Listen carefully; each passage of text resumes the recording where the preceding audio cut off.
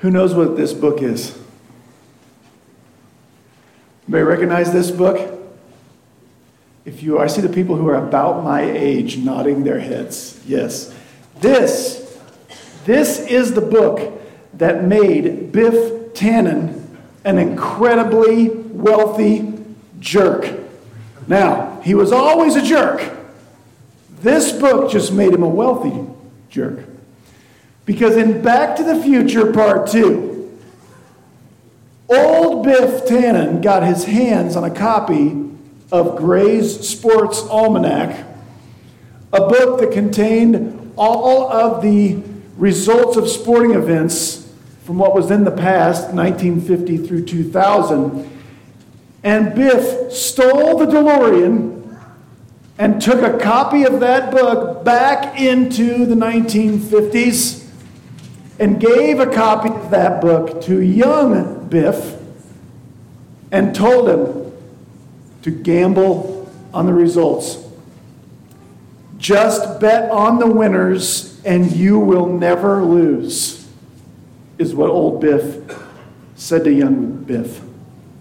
When the scene changed back to 1985, Biff Tannen was one of the wealthiest men in the world because he'd been betting for decades on games he already knew the outcome of. It was a sure thing. Have you ever imagined or daydreamed about what if you knew a sure thing? Have you ever thought about what if I had known Amazon was a sure thing? What if I had bought 100 or so shares of Amazon when it went public, when I was in college, at $18 a share? If I had only known it was a sure thing, what would I have done? Well, for every $1,000 you would have invested into Amazon at its opening, every $1,000 would be worth over $1 million today. But you didn't know it was a sure thing. Well, today, Paul wants to tell us about something that's a sure thing. Hasn't happened yet. It really is kind of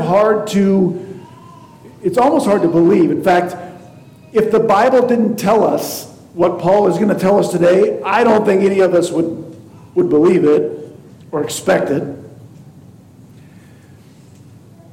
But today, Paul is going to tell us something I've been telling you to make sense of what Paul's been telling us. I've been telling you for a while now, but today, Paul's going to come right out and say it. One day, God is going to save Israel as a whole, in mass, as a nation. And that's sort of the climax of this section of the book of Romans we've been going through for a couple of months now. Chapters 9, 10, and 11 are the fourth major section of the body of the book of Romans. And they revolve around this question, what about Israel? Here's why that was a question of importance in Paul's day. Paul, himself a Jewish man, Paul knew that God had promised to save Israel. Over the last couple of months, I've shown you some scriptures where God promises to save Israel. It's a clear promise in the Old Testament. Then Jesus comes, the Son of God, through whom God offers to save people. The only way God offers to save people. And Israel rejects Jesus. And so, by Paul's day, as Paul sits down to write the book of Romans, here's the question in people's minds. God promised to save Israel, but Israel's not being saved. In fact, by and large, the overwhelming majority of Israeli descended people have rejected Jesus. They're not what we call saved, redeemed, justified. Paul and his fellow early Christians look around at the demographic makeup of the fledgling church. It's overwhelmingly Gentile. So people start to ask this question, what's God going to do with Israel? Well, today Paul's going to tell us. He's going to tell us God is going to save Israel. It's a sure thing. You can bet on it, Biff, and you will never lose.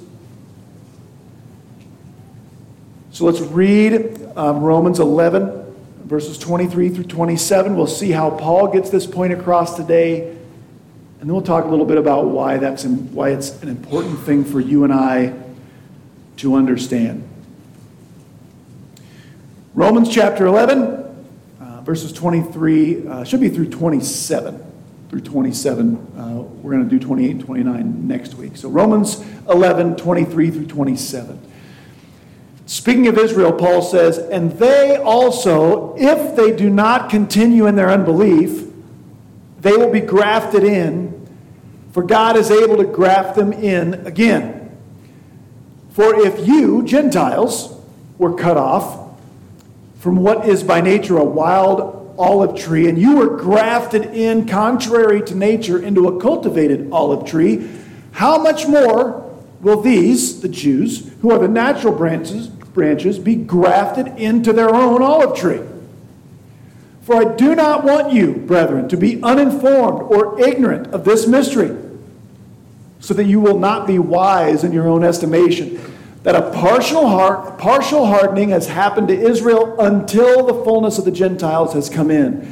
And so all Israel will be saved. Just as it is written, the deliverer will come from Zion. He will remove ungodliness from Jacob. That's Israel. And this is my covenant with them when I take away their sins. Now, we start this sermon in kind of a funny place. This may not have been the best place to cut between last week's sermon and this week's sermon, because where we start in verses 23 and 24, Paul's still dealing with an illustration that we went through most of it last week about an olive tree.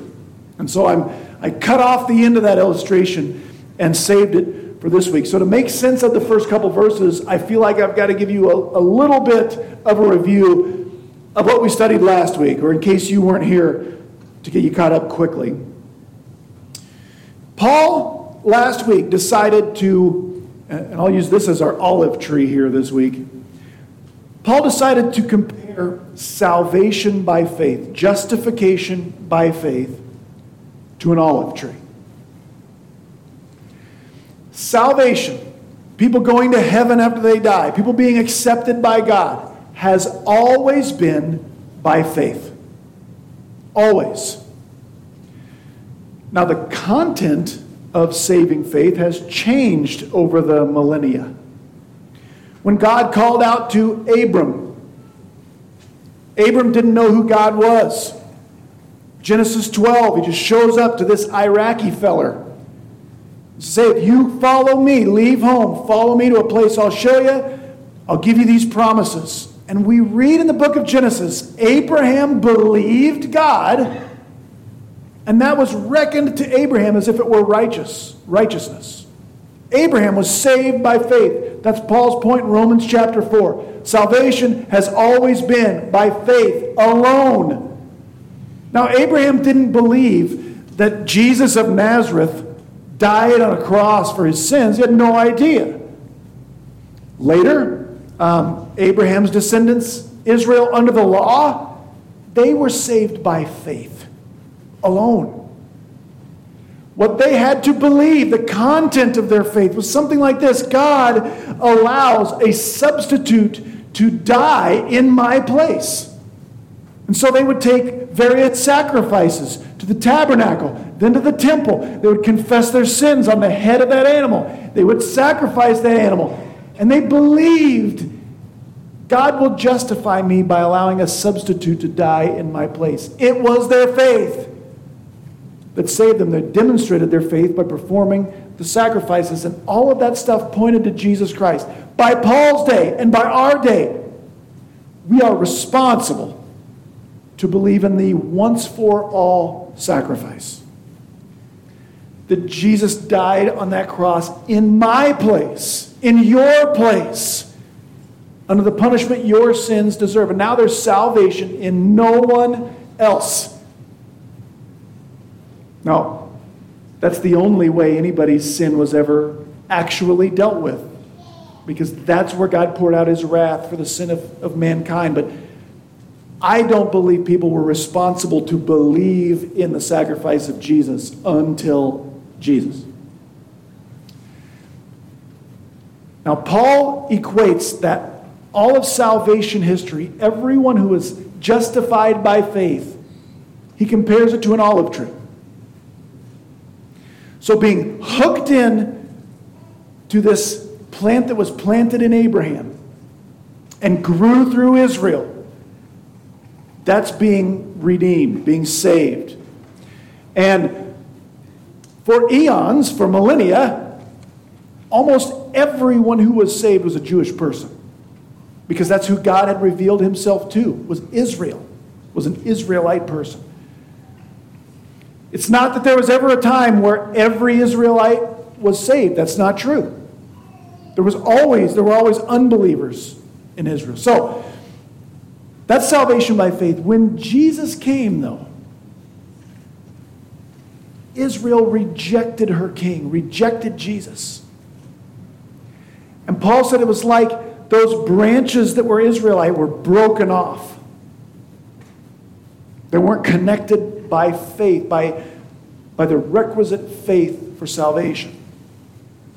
And then God took his sights away from predominantly Israel, and he began saving, rescuing Gentiles through the gospel of Jesus Christ. That's us. There were these wild plants, Germanic tribes that were pagan, polytheistic, and God grafted a German branch into this tree, and it grew. It's been growing, and some of us, some of you, are like fruit from that branch. There's a Chinese branch. There's an Arabic branch. There's every tribe and tongue and nation on earth grafted in to justification by faith. That's last week's sermon. It's like the tree has very Hebrew roots, but we get grafted in. And Paul told us that last week because he didn't want us to boast over the broken off Jewish branches. He's going to tell us more about that today. That's last week's sermon. Today, Paul picks up. He wasn't quite done with the olive tree illustration. And so where he picks up today, Paul tells us Israel is going to be regrafted in to that tree. How? By faith in Jesus Christ. That's the only way anyone gets into this tree. So Paul says, and even Israel, if they do not continue in their unbelief, they will be grafted in. For God is able to graft them in again. And Paul says this, if you Gentiles, if you were cut off from those wild pasture olive trees, if you were cut off from that and grafted in, surely you know that God could take a Jewish person and graft their family back into what is really their tree. That's going to happen by faith.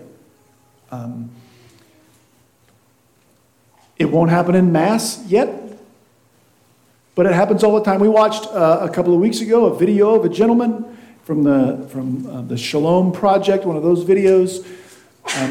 I found Shalom. He was a Jewish man, read the New Testament, and realized Jesus Christ is the Jewish Messiah. Grafted in. His branch is going to keep growing. Now, Paul is ready to tell us about the major event when Israel will be grafted in mass. But before he does, I'm going to call time out and take us on a bit of a rabbit trail here. Because Paul starts verse 25 by saying this, "For I do not want you to be ignorant of this mystery, brethren, or brothers and sisters, fellow Christians. And there's something I feel like I need to stop and explain about this word right here, mystery.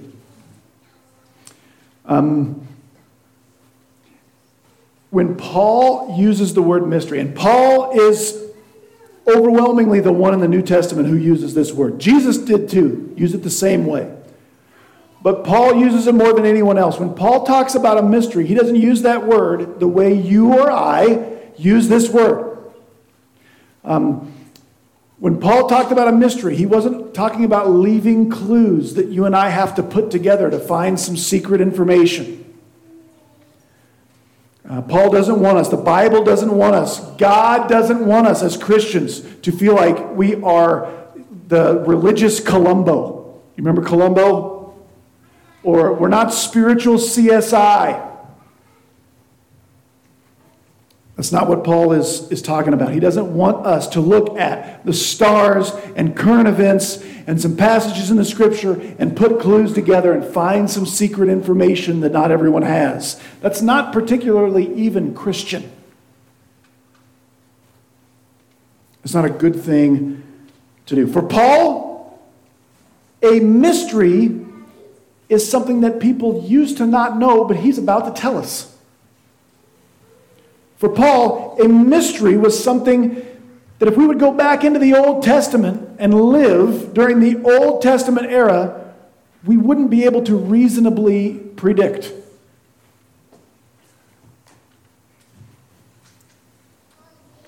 I'll get to the mystery in a second, but a mystery for us then, biblically speaking, is something that's no longer a mystery by our understanding of that word. It's not mysterious anymore. We are told. It used to be a mystery. Now we know it. There's a couple of reasons why I want to make a big deal out of this. First, there are many, what I'm going to call mystery religions that are still alive and well in the world and in America today. They won't call themselves that. The mystery religions are like ancient polytheistic cults. But lots of world religions still operate like a mystery religion. It works like this. We've got this secret information.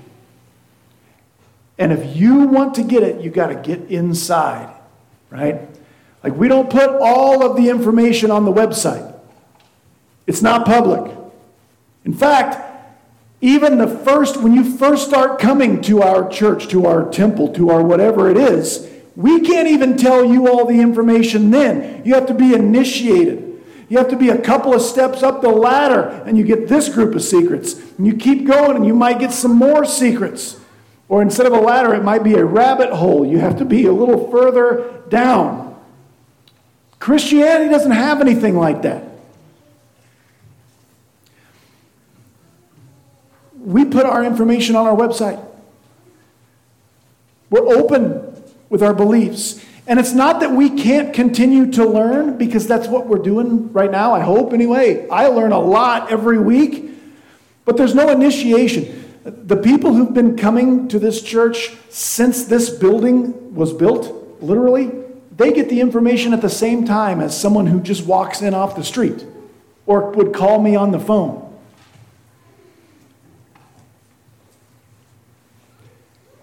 All religions don't work like that. Scientology doesn't work like that. You got to be down the rabbit hole a ways.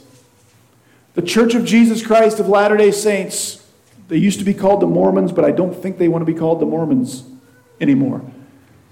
They don't work like that. You got to be there a while. You got to be initiated.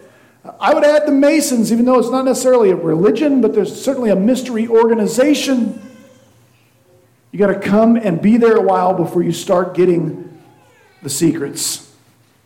So that's one reason. I want to warn you away, young people, when you leave home. I want to warn you away from anything like that. If they won't tell you all the beliefs right away, stay away. But the other reason I want to point this out is this is really popular right now, and it probably always has been.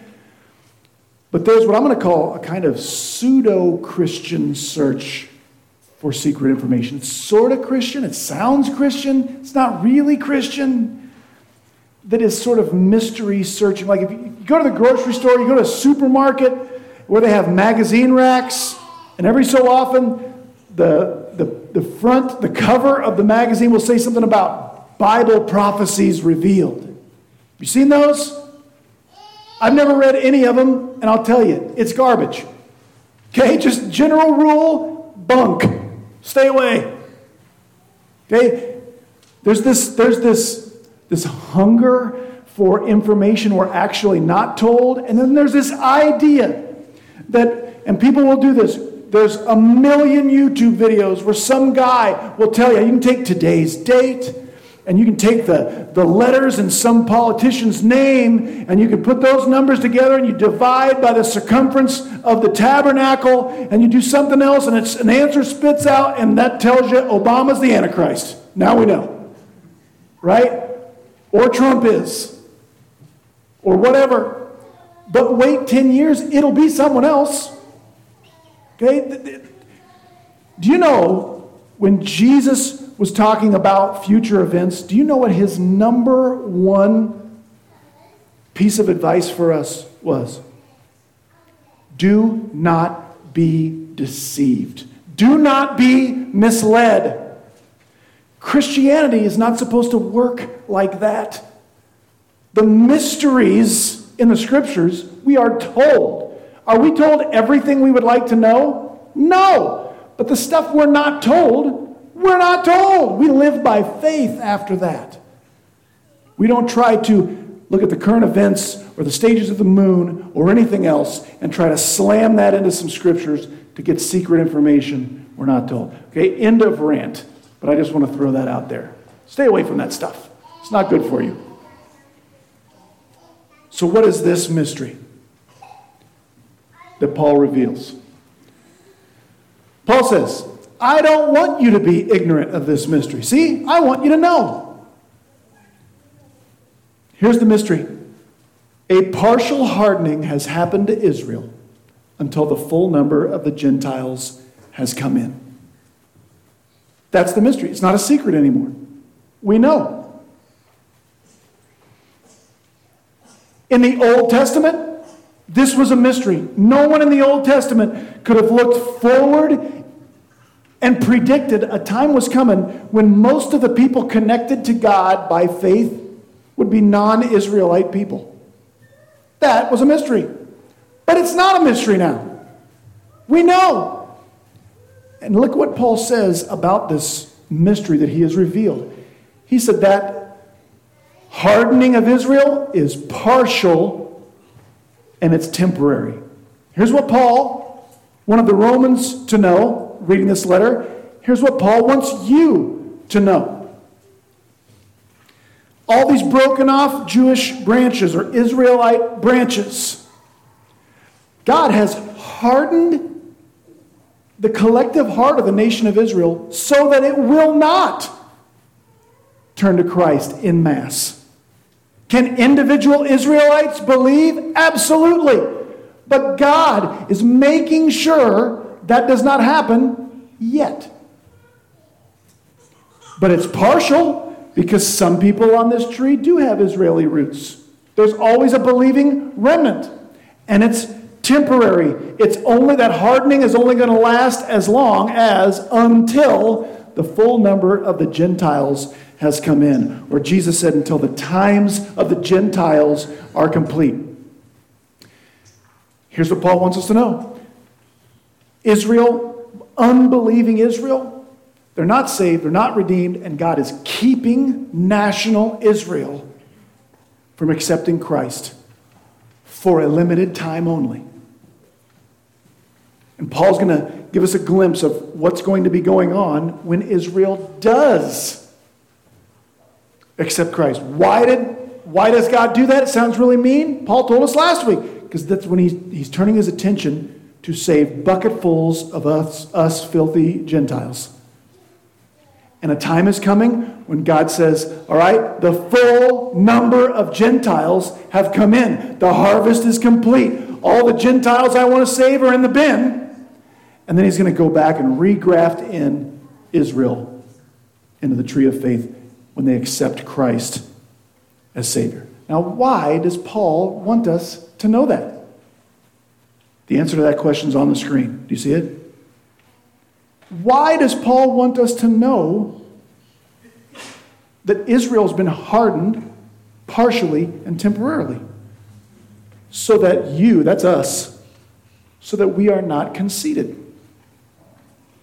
Paul says, Gentile church, don't look around at those silly Jews who don't believe. This was a bigger deal in Paul's day than it is in our day. Don't look around at those silly Jews and think, man, what a bunch of idiots. How can they not see Jesus? Paul said, you want to know why? Because God has hardened the hearts of his own people so he can save you.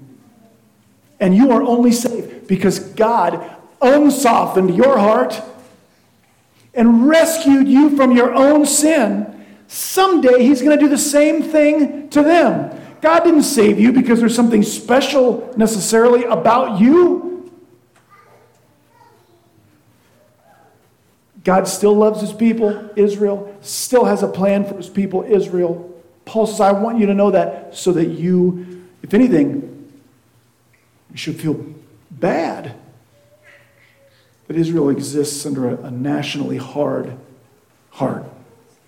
Don't consider yourself as higher or more than an Israelite who rejects Jesus. God still has a place for them and a plan for them. God had a place for us and a plan for us. And we only are in that tree because of what Jesus did, nothing from what we did. And now finally, Paul's ready to tell us that God's going to save Israel. He comes right out and says it. And so, or that is how, all Israel will be saved. There's only one way anyone will be saved. By faith in Jesus Christ. So they have to believe. Paul already told us, I'm not ashamed of the gospel. It's God's power for salvation to everyone who believes, to the Jew first, and then to the Gentile. Jews have to believe in Jesus. It's the only way they're going to be saved. Paul says that's going to happen. Well, what's going to be going on? How's it going to look when that happens? Paul says, he's quoting from the book of Isaiah right now, 700 and some years before Christ, 700 and some years before Paul. Paul says, the deliverer, who's that? That's Jesus. The deliverer will come out of Zion. He will remove ungodliness from Jacob. That's Israel. And this is my covenant with them, Israel, when I take away their sins. Whose sins? Israel's. Paul says, here's how all Israel is going to be saved. And I want to tell you, when Paul says Israel, do you know who he means? Israel. I make a big deal of that because there's a lot of well-meaning, Bible-believing, saved Christians who think half the time when Paul says Israel, he doesn't really mean Israel, he means the church. The first problem with that is, when Paul wrote this letter to a bunch of Gentiles, and he said Israel, they would have never thought he's meaning anything besides Israel. Because Israel is Israel. Like, I don't know what else to tell you. In verse 25, the people who were hardened is national Israel. In verse 26, the people who are saved is national Israel. And here's how it's going to happen. This prediction that Paul quotes from the book of Isaiah, everyone thought would happen when Messiah showed up. But Jesus showed up. Did Jesus remove ungodliness from Israel? Did he take away the sins of national Israel the first time he came? No. You know why? Because they rejected him. Didn't believe in him. So you know what Paul says right here? We're still waiting on this. Paul says it's going to happen. All Israel will be saved. What's the only way anyone ever gets saved? From the cross until Jesus comes again, what's the only way anybody's ever going to be saved? By believing in Jesus. Paul says the deliverer is going to come again. And for you and I, that means it's homecoming week. Right? We get to go home. It's the stadium event. We share in his glory and worship him forever and ever. But for Israel, they will finally get it. Oh, Jesus is the deliverer. Jesus is the Messiah. And when they believe, Jesus is going to remove ungodliness from Jacob, from Israel.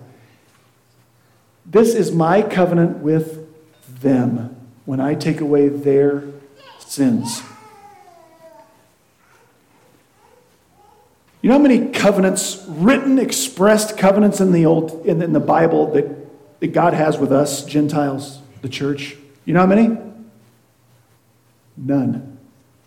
0. All of God's covenants are with Israel. God's covenants are with Israel. He's talking about the new covenant right here that was established in the blood of Jesus Christ. We get to be grafted in. We get to enjoy the benefits of the covenant. But God promised to save Israel from Israel's sins. And he's going to. He's going to come back, remove ungodliness from Jacob, and take away their sins. Now, he does that for us too. Praise God. Now,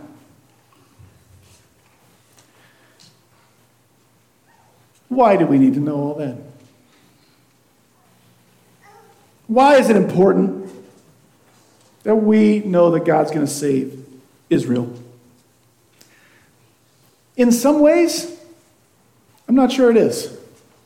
Don't stone me, because we've spent like 2 months talking about it, so I must think it's somewhat important.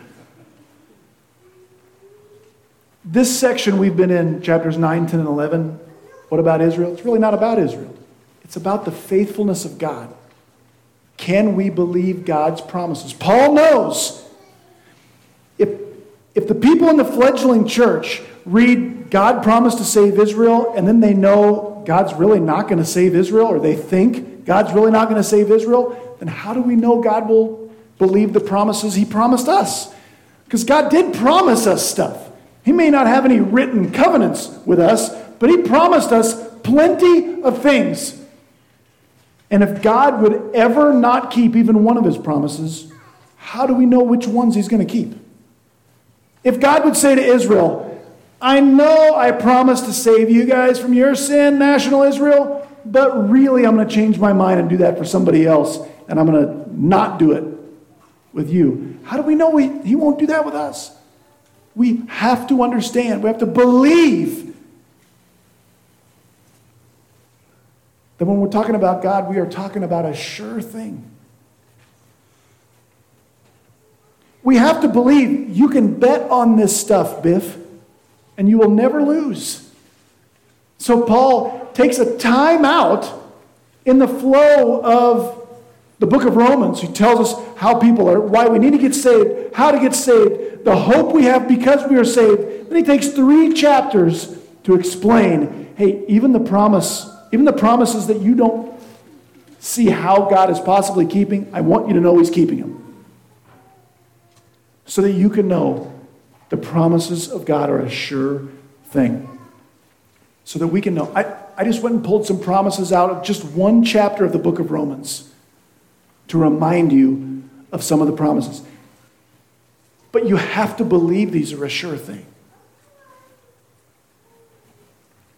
Romans chapter 8 starts this way. There is therefore now no condemnation for those who are in Christ Jesus. When is there no condemnation? Right now, already. Verse 3, God has done what the law, weakened by the flesh, could not do. By sending his own Son in the likeness of sinful flesh, and for sin, he condemned sin in the flesh. That is a promise that when God condemned Jesus on the cross, he was condemning your sin. So that now there's no condemnation in Christ Jesus. Later in the chapter, we get this promise. We are children of God.